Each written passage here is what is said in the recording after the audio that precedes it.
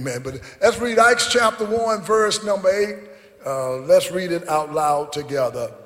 But ye shall receive power after that the Holy Ghost is come upon you, and ye shall be witnesses unto me, both in Jerusalem and in all Judea and in Samaria and unto the uttermost part of the earth. Amen. The grass withereth, the flower faded away, but the word of our God shall stand forever. I just want to take this text. I want to talk about why are we here? Amen. That's the question that you may be seated. Why are we here? Asking questions can get you in trouble. This is why our president is hoping that Nancy and the gang stop asking questions about the Ukraine.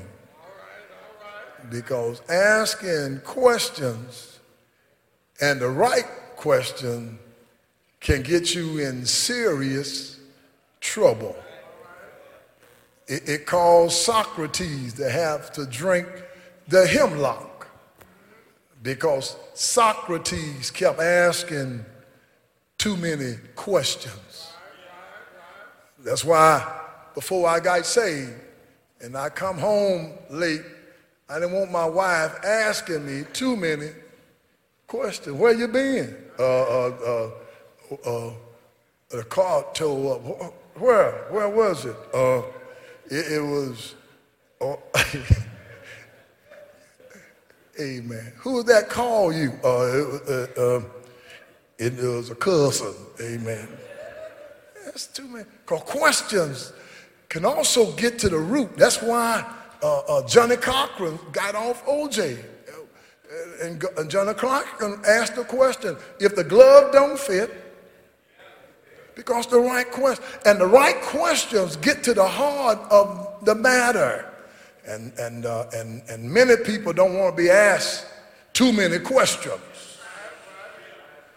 Amen. They get a little offended if you have too many questions. And so I think it's imperative and it's of the utmost urgency that the church always be aware of why we are here, so that we don't get caught up in the minutia of the mundane and get used to handling holy things. We need to understand why we are here. We are not here for a style show. We are not here for a talent competition. But we're here for two reasons. And I think you hear me talk a lot about Dr. Gene Mims and the Kingdom Focus Fellowship.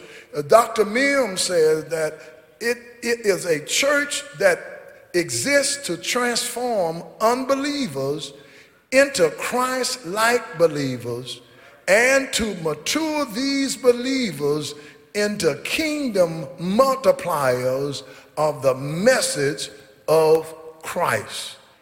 See, and this is why we are here. We are here. And fasting helps us to stay focused on our reason for being here. A cold church is like cold butter. It never spreads very well. The world at its worst needs the church at its best. Too many say our Father on Sunday and spend the rest of the week acting like orphans. We are here. We are here. Why do we gather here? Why are we here? This is where we gather. Somebody say gather. This is where we gather. I don't have a member, to my knowledge, that will have a house large enough for all of us to gather in. Amen. I don't think I have a member. Do I have a member with a house large enough? And if I did have a house large enough, I wouldn't want you all at my house. Amen. I want you. Well, amen. Just like some of y'all don't want me at your house. Amen. Because what, y'all know what I'm going to do. I'm going to come in, look in the refrigerator, see what you're drinking. I'm going to go change the channel on your TV, mess up your Roku and your Hulu and all that. Amen. Mess around, park on your grass, and stop up your commode, all that, Then won't know what we're going to eat. Amen. But we gather here. We gather here. I said yesterday at the funeral of one of our faithful members, have another senior member funeral this week. But if you are saved, you should not go to church to be seen. But now if you're a Christian, you ought to be seen going to church.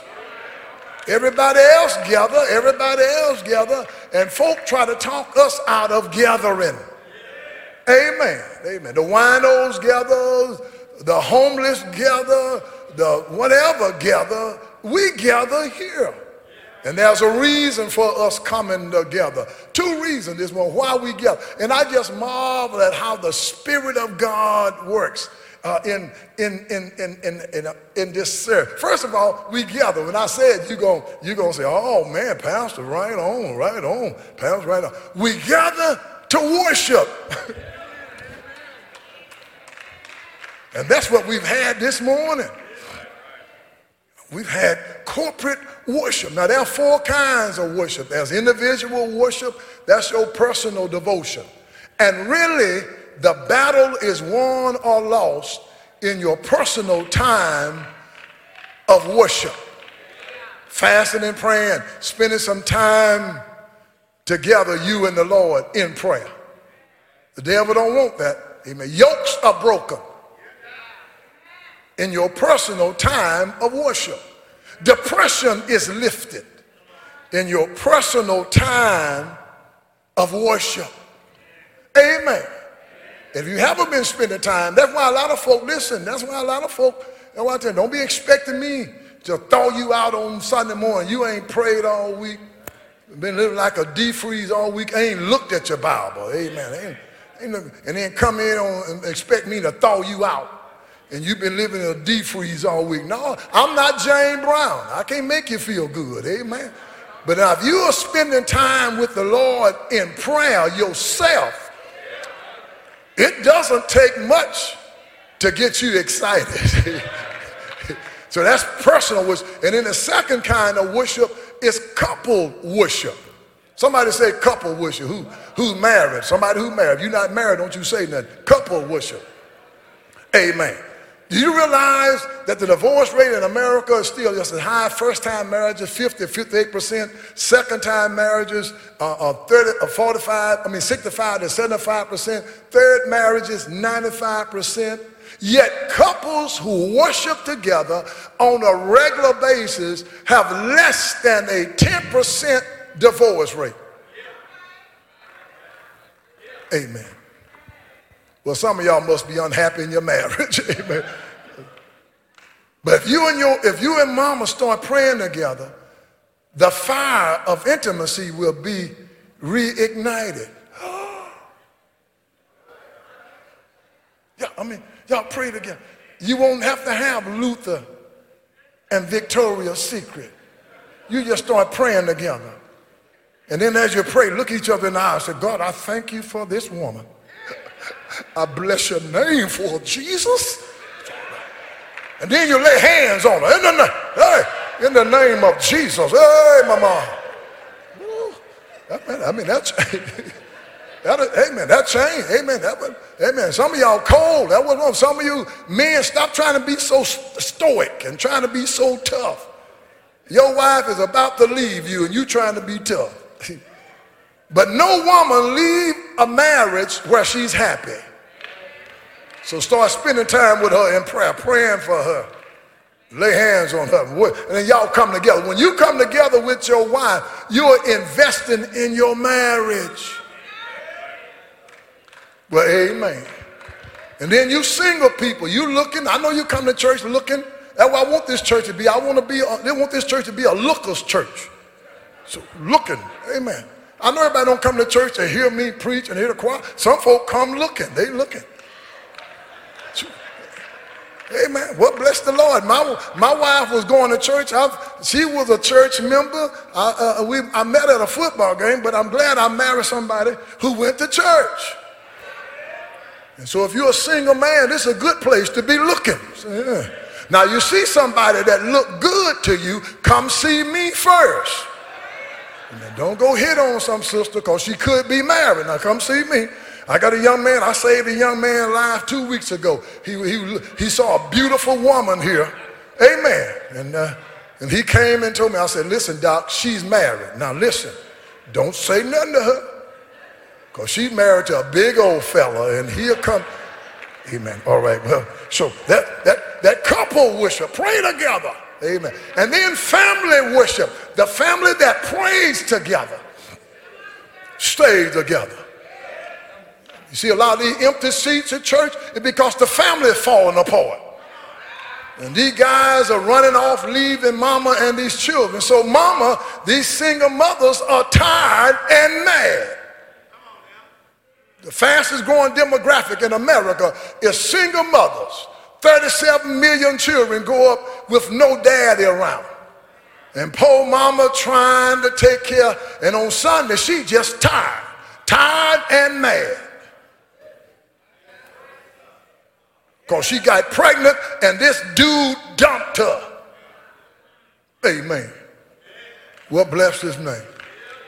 So pray together. Family prays together. Stay. And then this worship, corporate worship, where we come together. Amen. And I like it hot. That's why I knew 26 years ago God had sent me to this church. Because St. James reminded me of a Pentecostal church I grew up in. And y'all heard me say it before. I don't agree with all of my Pentecostals brothers' theology, but I sure agree with their enthusiasm. See, we don't come to be heavy. You know, we're not the chosen frozen. Amen. Amen. No. We come to bless his name. See, the devil is jealous of our worship. Amen. He don't want us to worship because he knows the power in worship. Yes, sir. Amen. Amen. Just, it'll lift you. You see, years ago, from the young cats, see Davis here and Pastor Odom, they too young to remember. But it was a time in the black community when we went to church. Get this, it's going to be heavy. Y'all hold on. You might have to hold on somebody because this is going to be tough. I'm going to say something heavy. Y'all going to say, boy, he's profound. Listen, I'm about to say something. When we used to go to church, get this, we could leave our doors unlocked.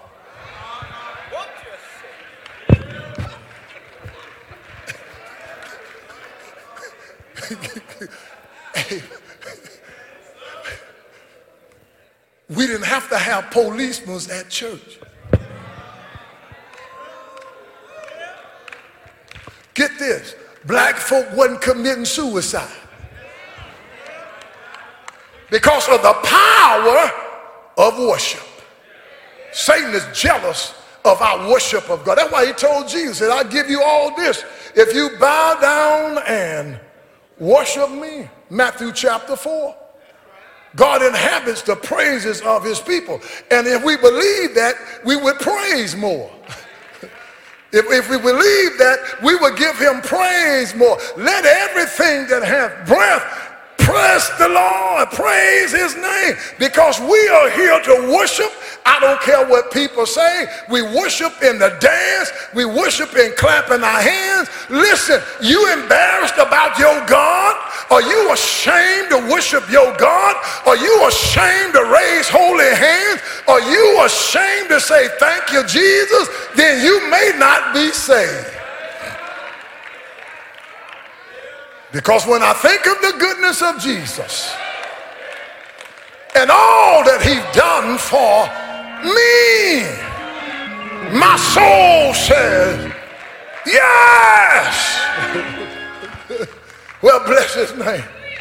I grew up in the house of a woman who blessed God. Everything was thank you, Jesus. House full of children. Black woman, a maid cleaning up other folk houses. But she blessed God. Amen. Hallelujah. That would have happened to us. We went to school. We got blessed. And now a lot of us are stuck up. come to God's house, hear all this singing and preaching and don't even say thank you. You ungrateful rascal. That's how you get out of your funk, by saying thank you, Jesus. Hallelujah. Bless his name. He's been good to me. That's worship. Come to worship him. That's what we come to worship. Ain't no generation gap in worship. Well, amen. Come to worship. Amen. And the devil, demons are worried, see. Because you do know the devil go to church. Amen. In Job chapter 1, when the sons of God presented themselves in heaven to God, guess who were there? Satan were there, and the sons of God didn't recognize him. God says, hey, Satan, what you doing here? He said, I'm going 2 and 4, seeing whom I may devour. Because he's jealous. I don't care what's pressing you down. Man, that what kept me from going crazy. When I lost my baby. That what kept me from going crazy trying to pastor.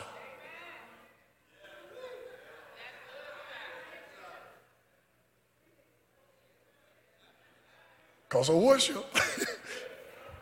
I go see my therapist, but it's not because I'm having hard times.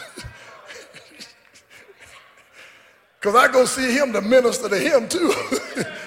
Well, bless his name. Somebody say worship. See, don't you get so caught up. Everybody don't worship the same because everybody haven't had the same experience.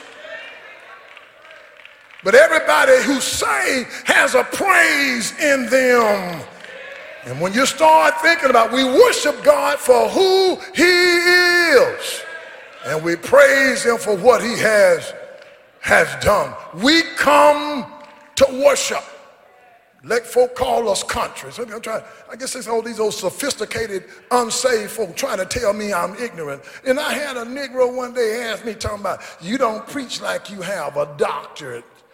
I know what they were saying. They were saying, I'm not stuck up. Listen, if you knew my story, you'd be shouting for me. See, If you ever get a chance and drop through my enterprise, technically, I was born in Caledonia, 1951, the baby of 12. My daddy died when I was 7 months old. Black man, grew up in a segregated world. If you knew my story, sometimes you just shout for me. Say, I'm going to shout for pastor.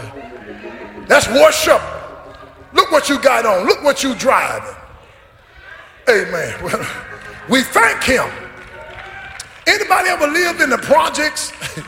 All right. See, growing up, anytime there was a manor or courtyard, we knew it was a project. Amen. And my wife and I lived in the project, Bel Air Manor in Longview, Texas, apartment number 7.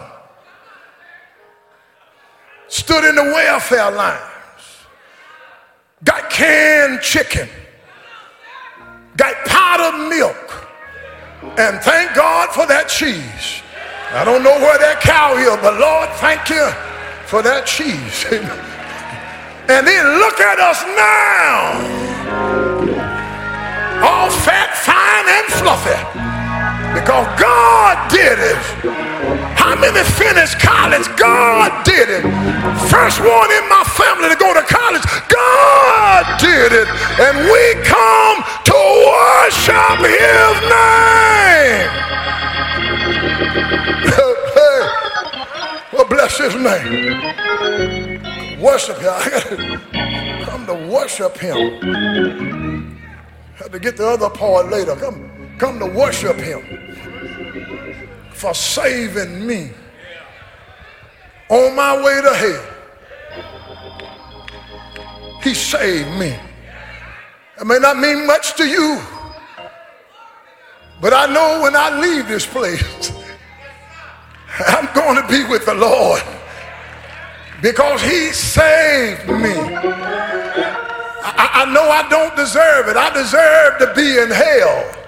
See, y'all see me now after 47 years of discipleship. Y'all see me now, but you should have seen me back then, full of the devil, hated people, but he saved me so I can worship him because he saved me. And then secondly, we are here, and I'm getting out of here. We worship him. We are here to worship and to be a witness. Wherever we go, we ought to be telling the world about Christ. We ought to be a witness. Isn't it sad that a whole lot of Christians never witness? And we complain about how bad things are. It'll never get better until people get saved. And think about who witnessed to you. Last Sunday, missionary Ford, in reading about the pastor, mentioned a white guy who witnessed to me 47 years ago. I forgot Hal's last name, but his first name was Hal. He was from Mississippi. And I'm full of hatred for white folk, black folk, and Hispanic. And Hal shared the gospel with me. And when he told me about Jesus, y'all know what I did? I promptly cursed him out. Told him to go to hell. You so-and-so you. But that he planted a seed in my spirit. And he asked me one question. Billy, I know you're a great basketball player. But Billy, where are you going when you die? And I told him, Hal, you go to hell. Take your family. And be sure to take your mama. Because I saw her on the corner and I owe her $10. But then he planted a seed. Just like some of you who come on Sunday. That's why I preach. Because some of you looking at me like, I'll be glad when you get through. I'm so sick of you in this gospel. But you don't realize the Holy Ghost is planting a seed in your spirit. And I tried to shake it. I got mad. I wouldn't stay to hear the sermon. I fell out with every preacher. I'm sick of these old preachers. I'm sick of them always messing with me. Well, I was under conviction. And see, either the Holy Ghost will draw you or it will drive you. You see, a lot of folk have left church because they're under conviction and they want to blame the church. But no, you under conviction. So I got saved. Promised the Lord if he saved me. I was so messed up, I put a gun to my own head. But then I told God, God, if you deliver me, I'm going to be a witness. Told the Lord, if you save me, sign me up for the Christian Jubilee. Then what I'm going to do, just like I was in the world, I'm going to do it for you. I'm going to do every chance I get. I'm going to do it for you. Everywhere I go, I'm going to do it for you. Because every time I preach, there are some other Billy McClendons in the audience. And I got to preach because somebody preached to me. And here I am because I'm a witness. Yes, I'm a Jehovah Witness because I witness for Jehovah. Yes, I'm a Methodist because I have a method in my witnessing. Yes, I'm Pentecostal because I need the Pentecostal power of the Holy Ghost to preach His word. Yes, I'm Baptist because I've been baptized in the power of the Holy Ghost. So every chance you get, be a witness. Stop complaining. Tell everybody you meet that Jesus died on a Friday. Tell everybody you meet he died on a Friday, buried in a borrowed tomb, but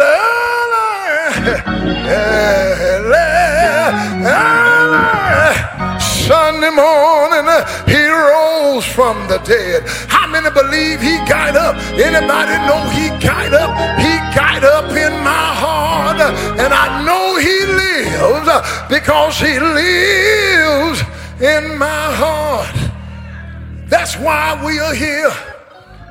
If I stay here another 20 years, that's why we are here. We're here to worship, and we're here to be a witness. Start telling people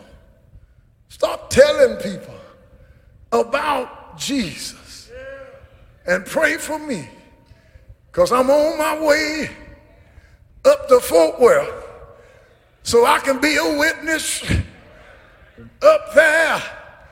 And if I live a long time, I was in Beaumont last week, man. If I live a long time and I can't preach too long or go too much, when somebody mentions Jesus, if I can just wave my hand and let them know I love him because he first loved me. Worship him like it's your last time. Worship him like he done something for you. Worship him because it could have been me outdoors. And then tell the world about him. Where you work, God has placed you there to be a witness. Where you live, God has placed you there to be a witness. Who you mad at? Who mess you? Well, forget about it. They don't care no way. But worship him and be a witness. And watch God get the glory. He gets all of the glory because it belongs to him. Hallelujah. Hallelujah. That's why we are here. Stay with the Lord.